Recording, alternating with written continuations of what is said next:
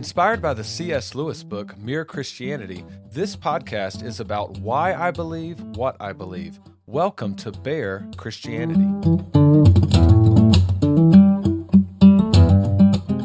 Well, it is about 6 o'clock in the morning on Saturday, and there is snow on the ground. So I'm in Raleigh, North Carolina, and most people who listen to this are local people anyway, so you understand how crazy it gets when snow happens here. But anyway, if you're listening and you're not from Raleigh, we don't get a whole lot of snow. So anytime it's in the forecast, everybody's freaking out. There's no bread or milk in the grocery stores. So it's just a huge deal. And it is a massive deal to my three daughters. And so they're very likely, as soon as they wake up, they will be up here and it'll be time to go out in the snow. So this will certainly be a multiple session recording here, because I'm sure when they get up, we'll be gone.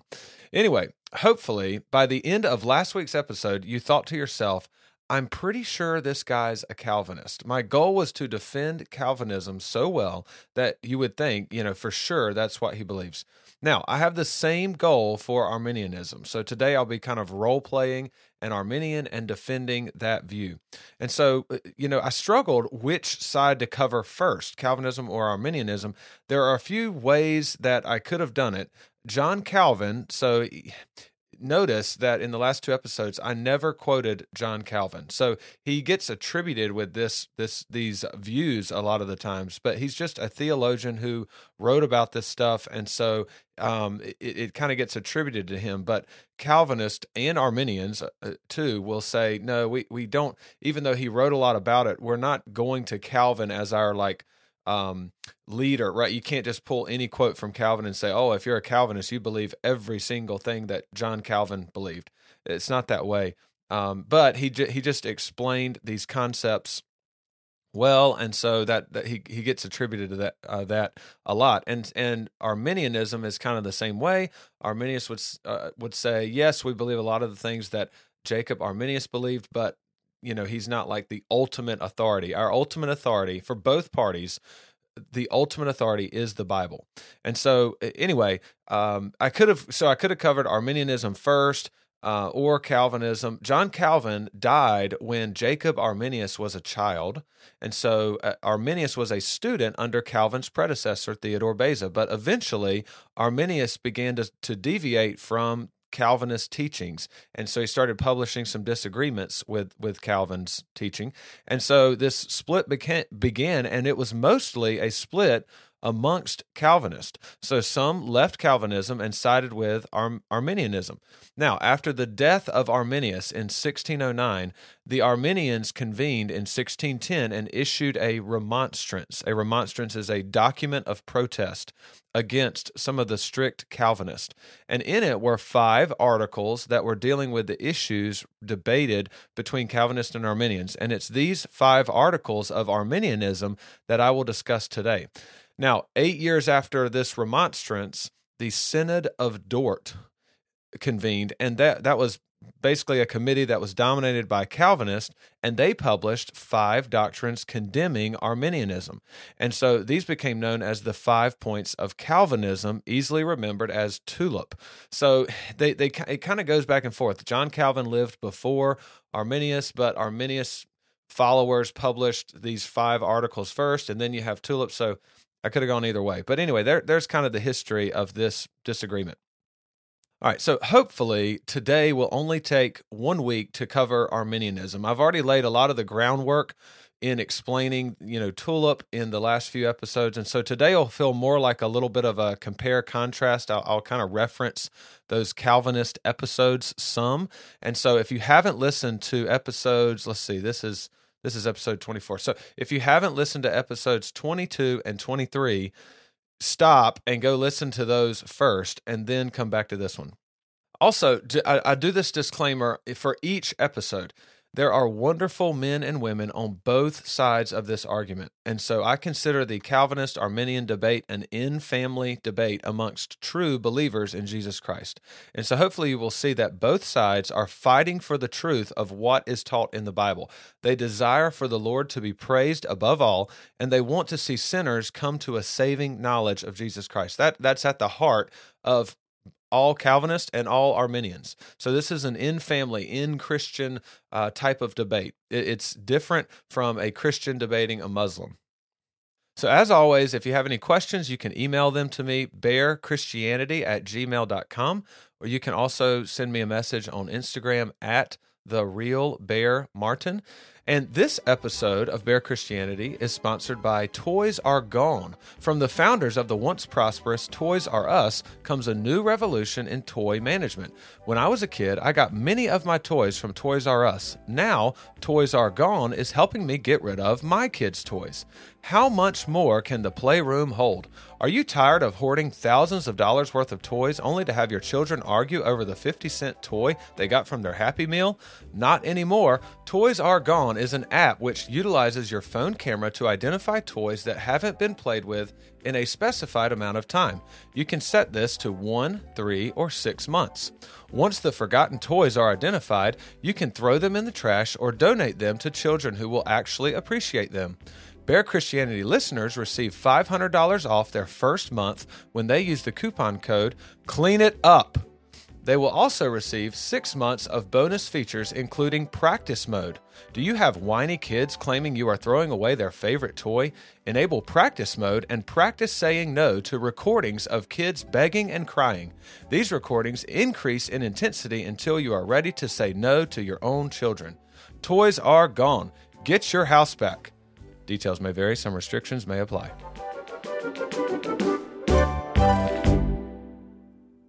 Roger Olson is an Arminian theologian and has written a few books on the topic we are discussing. Arminian Theology, Myths and Realities, that's one book, and then another one is Against Calvinism.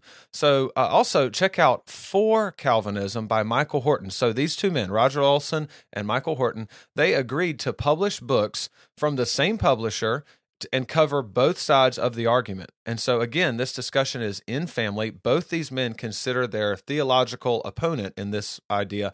They consider them to be true Christians. But Olson says this about Calvinists: in spite of their best efforts to avoid it, the good and necessary consequence of their soteriology, that the soteriology is the doctrine of salvation. So for Calvinists, it's this tulip concept that I covered in the last 2 episodes. So the good and necessary consequence of their soteriology, tulip, is that God is morally ambiguous, if not a moral monster. Now, it's really important to understand the tough language that's being used here. Olson is not saying that Calvinists truly believe that God is a moral monster. He is saying that if Calvinists follow their arguments of God's sovereignty to their logical conclusions, then God is the author of sin, making God, in Olson's mind, a moral monster. So both sides, Arminians and Calvinists, have difficulties when you push their concepts to the logical conclusion. And that is why the argument continues. Again, the Bible plainly teaches that God is completely sovereign and in control of everything that happens. The Bible also plainly teaches we are responsible for the choices we make and implies that they are free choices. We are not robots. So Calvinists desire to honor God by praising his sovereignty and control. He is all-powerful.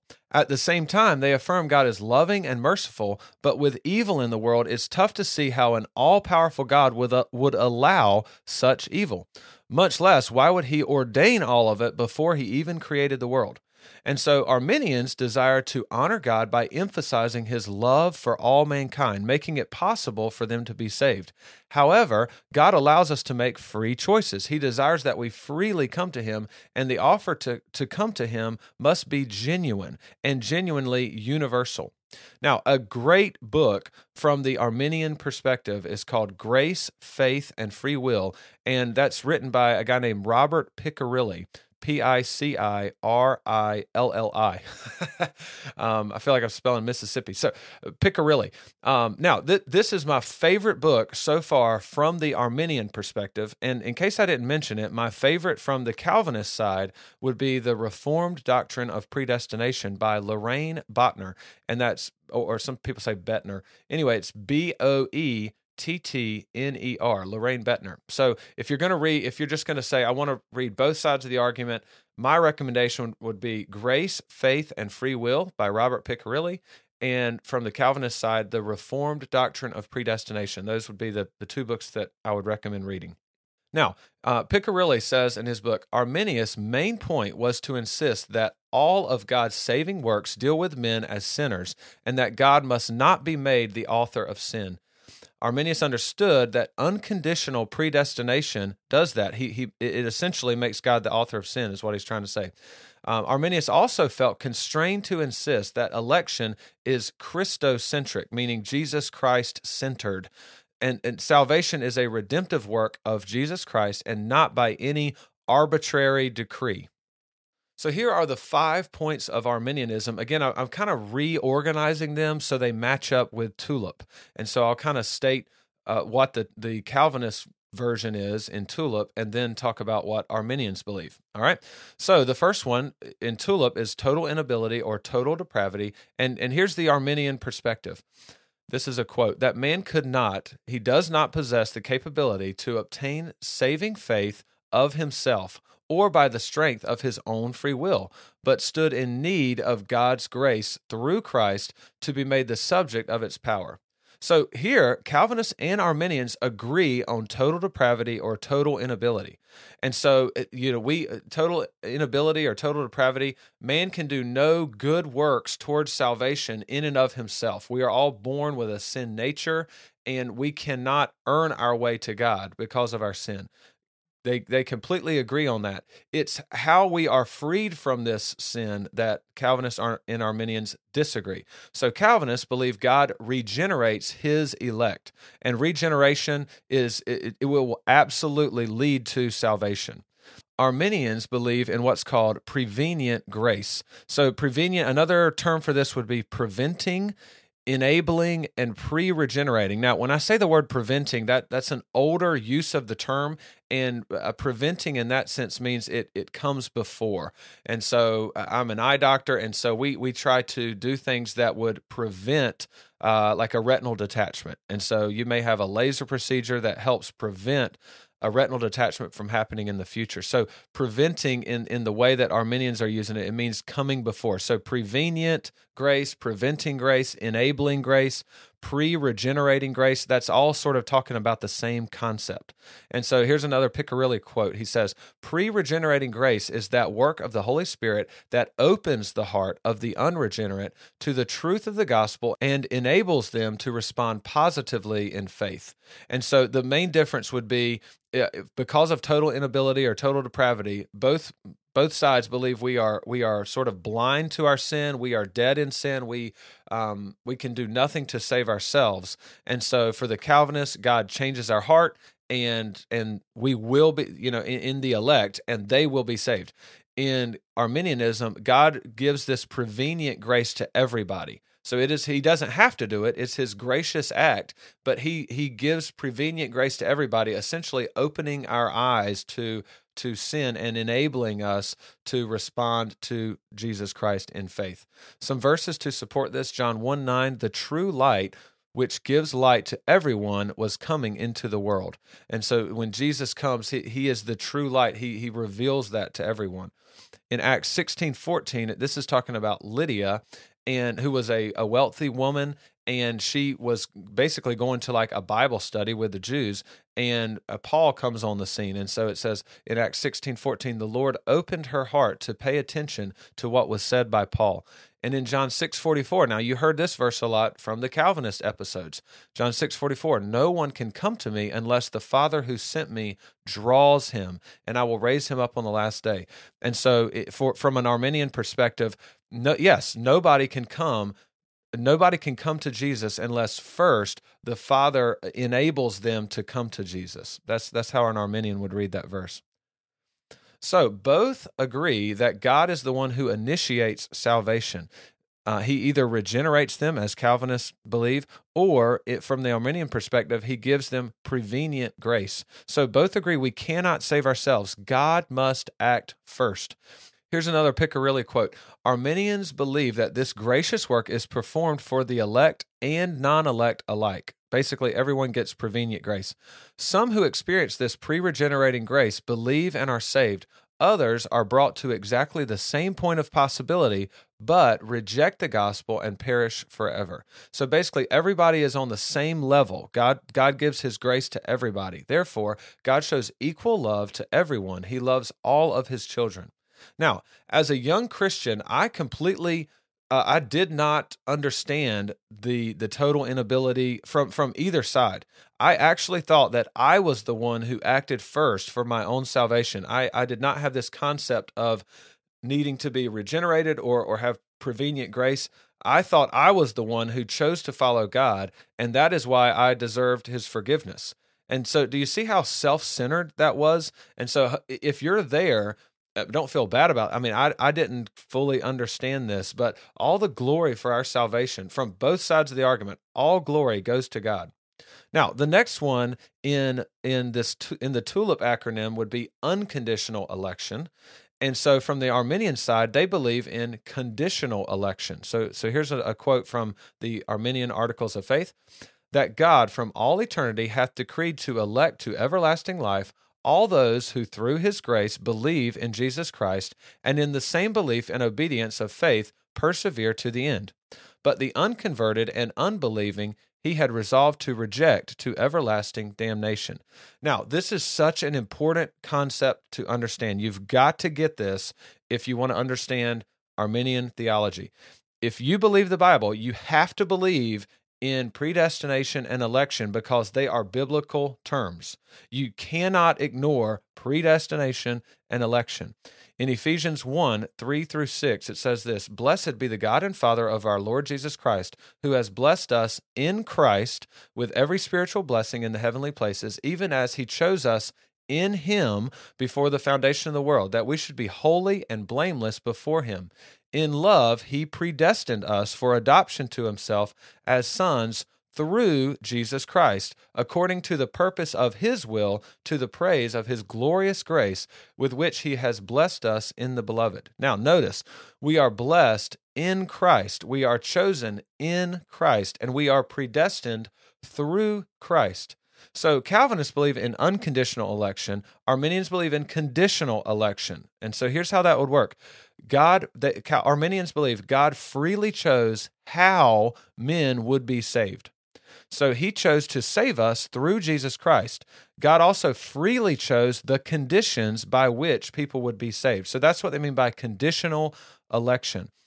He freely chose the conditions that we would be saved. God could have chosen a certain set of rules that we have to follow. He could have chosen to save only a certain ethnicity. God could have freely chosen to save whoever he wanted. But instead, he freely chose to save us through belief or faith in Jesus Christ. That is the way that God elected for us to be saved. And so all those who believe in Jesus are the elect.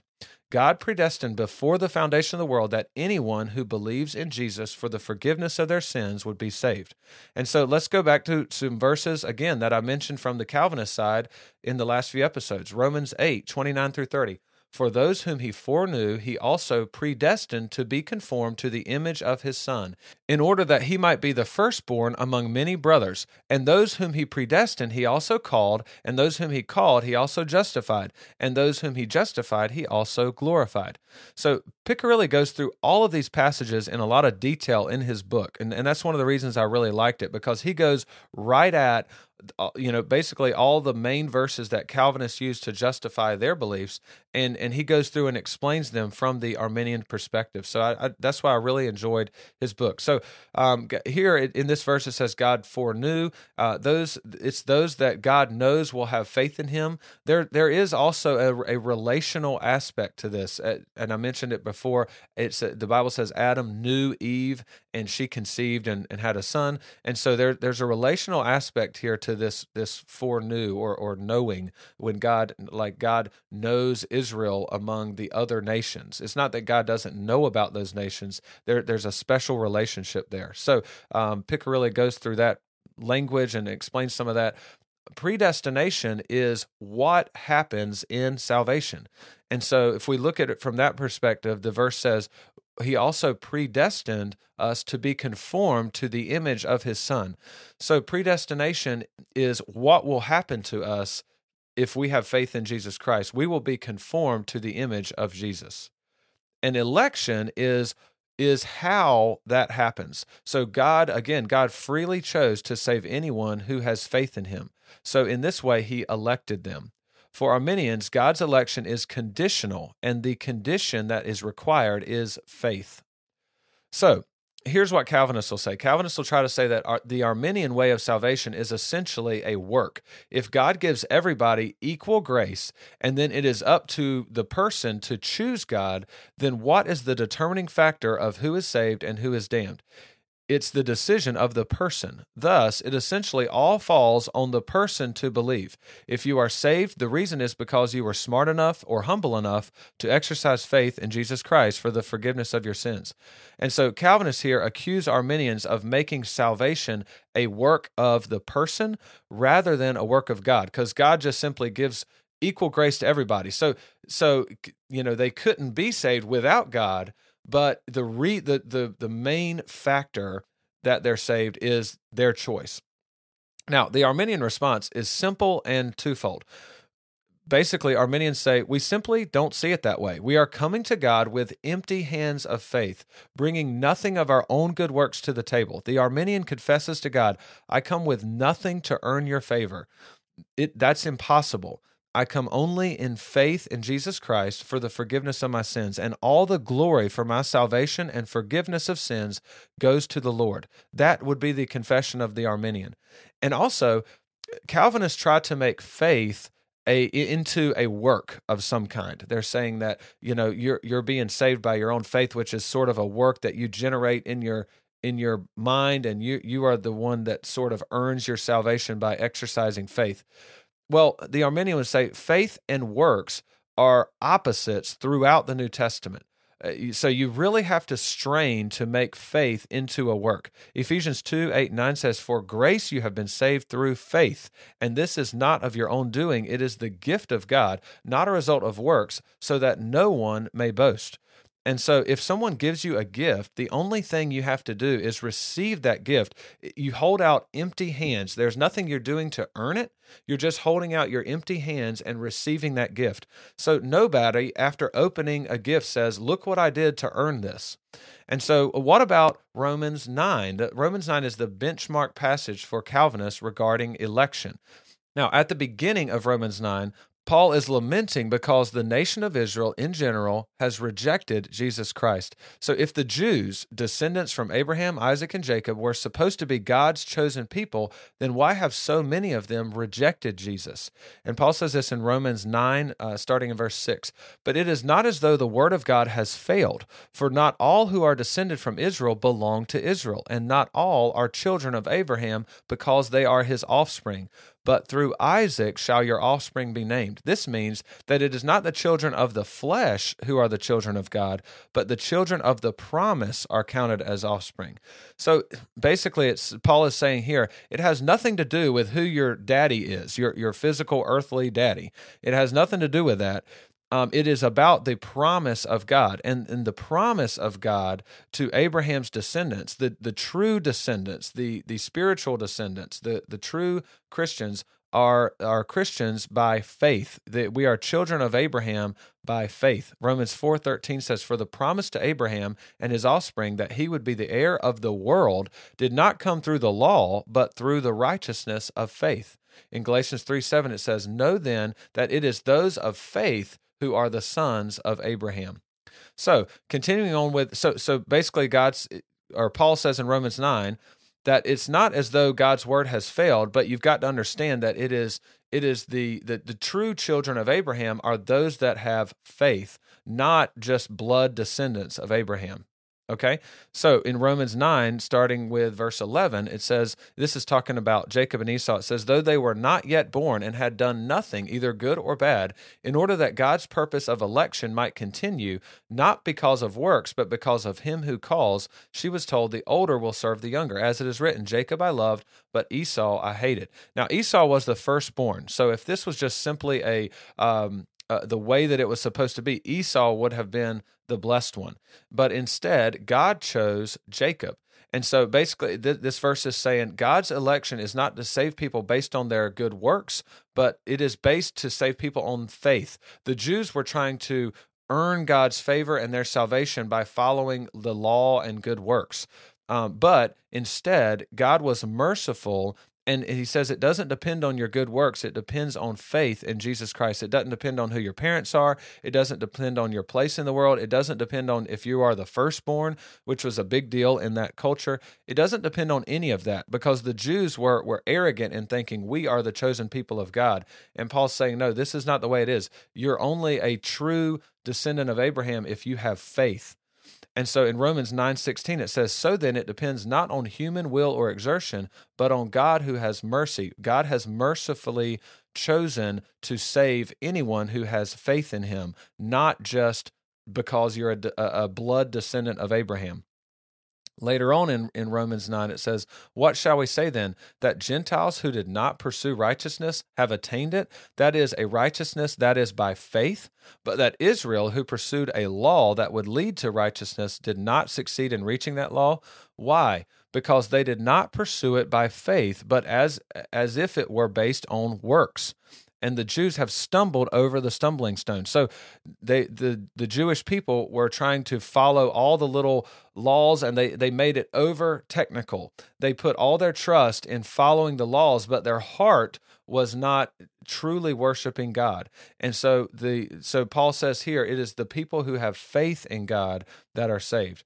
And so God's election is that people would be saved by their faith in Jesus Christ. That's what Arminians call this conditional election. The requirement, the condition is to have faith. Now, anyone who meets this condition is the elect. God elected Jesus Christ to be the way of salvation for all mankind. Some scripture to support this are some really well-known verses. So John 3:16, for God so loved the world that he gave his only son, that whoever believes in him should not perish but have eternal life. 1 Timothy 2:4, God desires all people to be saved and to come to the knowledge of the truth. So here, God desires everyone to be saved. This is possible through his prevenient grace, enabling them to turn to him from their sin. So God chose the way for them to be saved. He didn't pick who would and who would not be saved, as in the Calvinist idea of unconditional election. God makes it possible for everyone to be saved. The next point here, well, in the TULIP acronym, it's limited atonement. That's what the Calvinists believe. Arminians counter back with general atonement. So here's a quote from the Arminian Articles of Faith, that in consequence of this decree, Christ, the Savior of the world, died for all and every man, so that by his death he hath ordained reconciliation and pardon of sins for all men, nevertheless in such a manner that none but the faithful really and effectually enjoy the benefits thereof. Now, remember, the limited atonement for the Calvinists ask this question, for whom did Christ die? Because from a Calvinist perspective, if Jesus died for everyone's sins on the cross, why do some people still go to hell? Why does God continue to punish people for whom Christ died? The Bible clearly teaches that some people do go to hell, so Christ must not have paid their sin debt.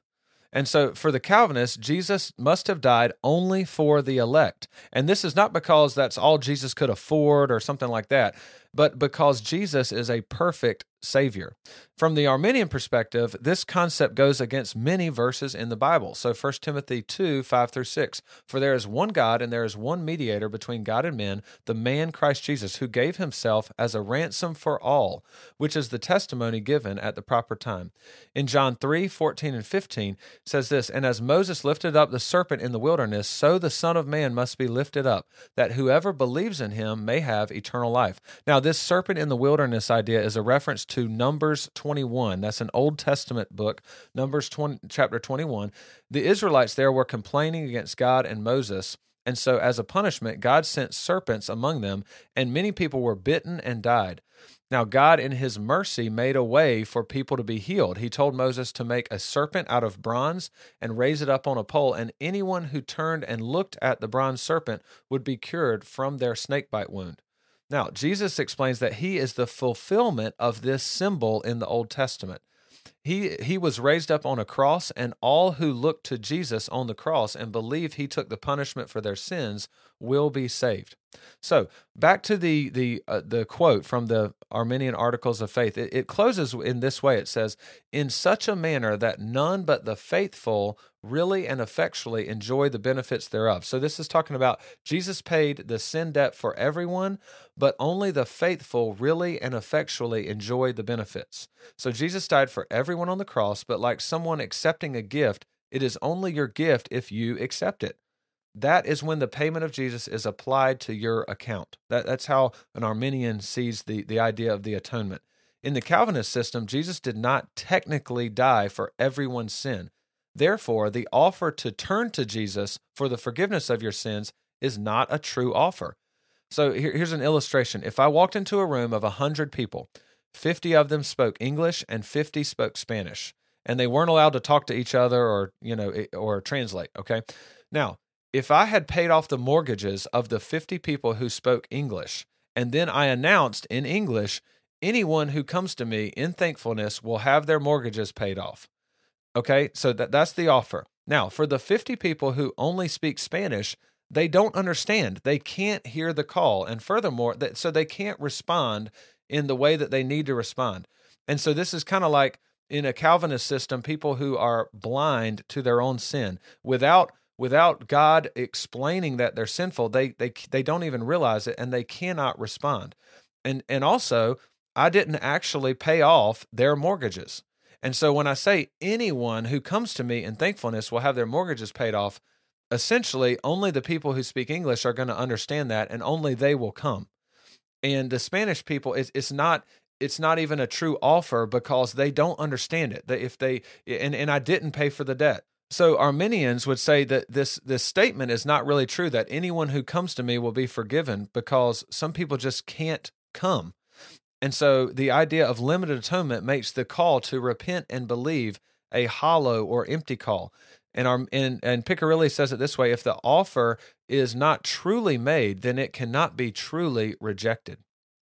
The next point is irresistible grace from the Calvinist perspective, and from the Arminians, they say resistible grace. So here's the quote: "Therefore, this grace is the cause of the beginning, the progress, and the completion of man's salvation, insomuch that no one could believe or persevere in faith without this operating grace, and consequently that all good works must be ascribed to the grace of God in Christ. Nevertheless, the manner of the operation of this grace was not irresistible." So the Calvinist believes when God dispenses his saving grace on someone's life, they cannot resist it. Thus, it is irresistible grace. Now, this is the part where I shared Charles Spurgeon's illustration about a pig being changed into a man. Once a man, the man will not choose pig slop over filet mignon. He is a new creation, and God has changed his heart. So he will essentially irresistibly choose God. For the Arminian, the free will choice of man to follow God is the way God is shown true love by his creation. Love is not true love unless it can choose to do otherwise. In Arminianism, everyone who is saved are people who see the goodness of God and choose to follow him. They are not made to worship him. They choose to worship him. In all of our normal relationships, this makes more sense. A guy wants his girlfriend to like him. He desires that she choose to be with him, and not just because he makes her. So God is powerful enough to make everybody worship him, but he chose to let people make a choice for themselves. He bestows grace on them, which allows them to see they are sinners, and offers a way of forgiveness. Revelation 3:20 says, "Behold, I stand at the door and knock. If anyone hears my voice and opens the door, I will come into him and eat with him and he with me." So don't misunderstand Arminianism. God doesn't just give everybody enough grace to make a decision and then leave them alone.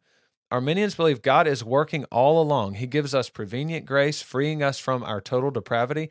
He gives us his word, the Bible, and he also gives us those who preach the word in order to convict our hearts.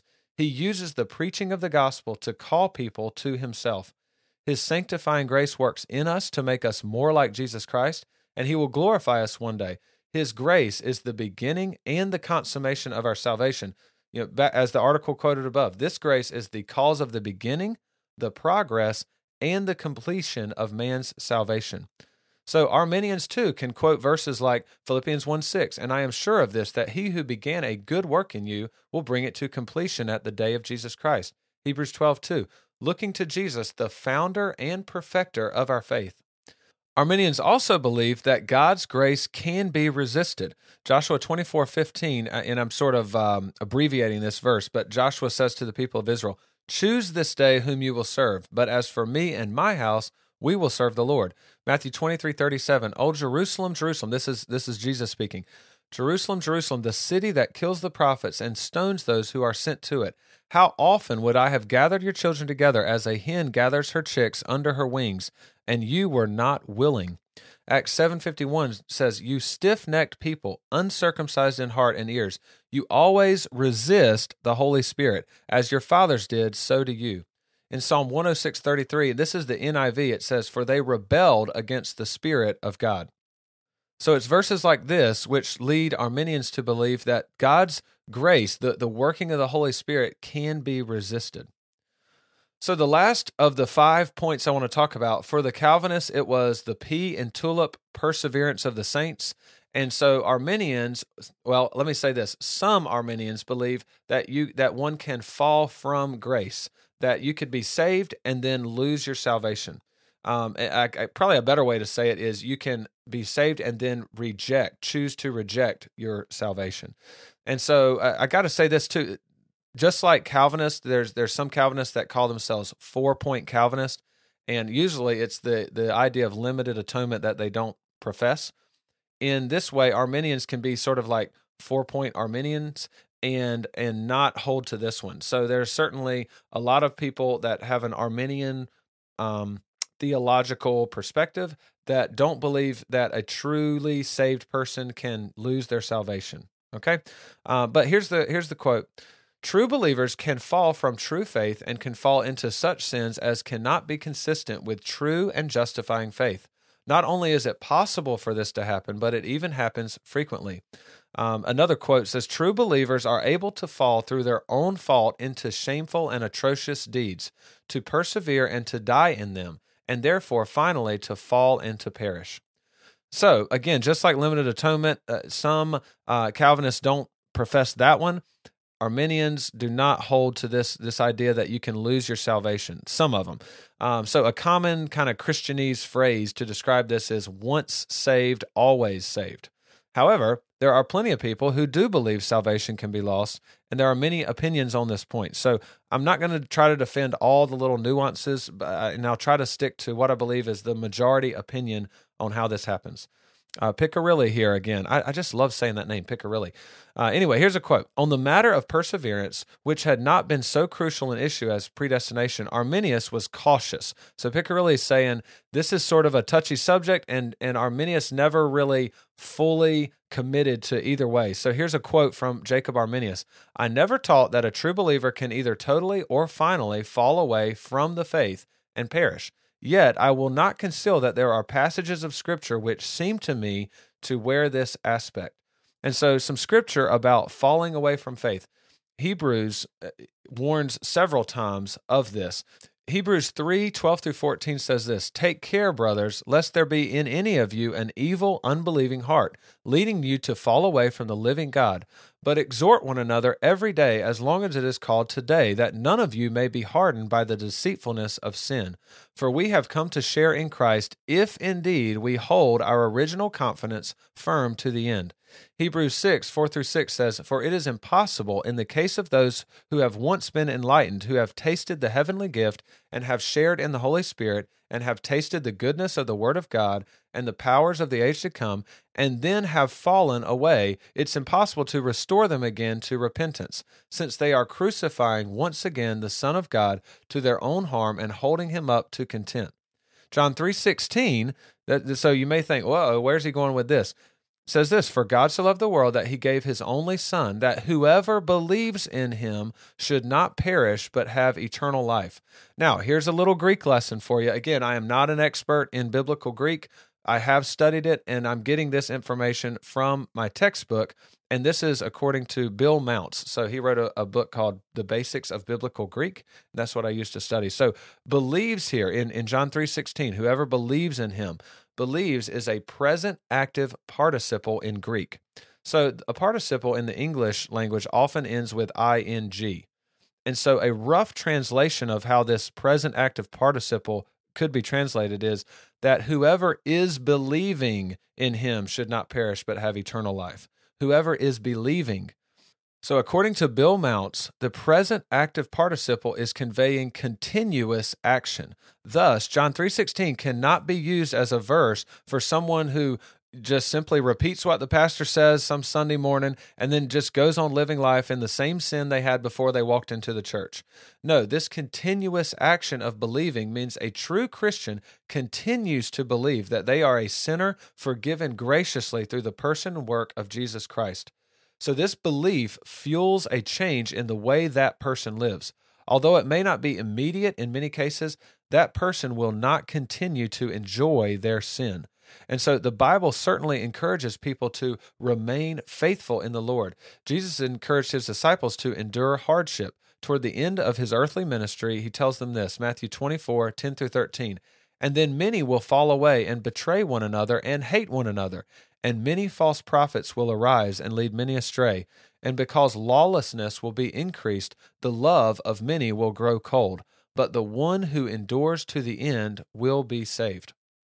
So that kind of wraps up the 5 Arminian articles of faith. Well, we can call it whatever we want, I guess. But that wraps it up. And I've sort of compared and contrasted to the Calvinist tulip beliefs. All right. So next week, I will conclude this discussion of Calvinism and Arminianism. I'm not role playing next week or anything. I'm just kind of sharing some different viewpoints. And actually, I'm going to, hopefully it'll kind of challenge you to think through some of these issues. And so, and again, I want to get you into the Bible. I want you studying the Bible and figuring out what you believe based on what the Bible says. Keep in mind, both camps, Calvinists and Arminians, affirm the reliability of the Bible and seek to be consistent in their interpretation of every single verse. And so these are true men and women of God who are trying to honor God and glorify God in everything that they do. And so I've really enjoyed studying, and I continue to learn from both sides. Here's our closing verse, John 3:21. "But whoever does what is true comes to the light, so that it may be clearly seen that his works have been carried out in God."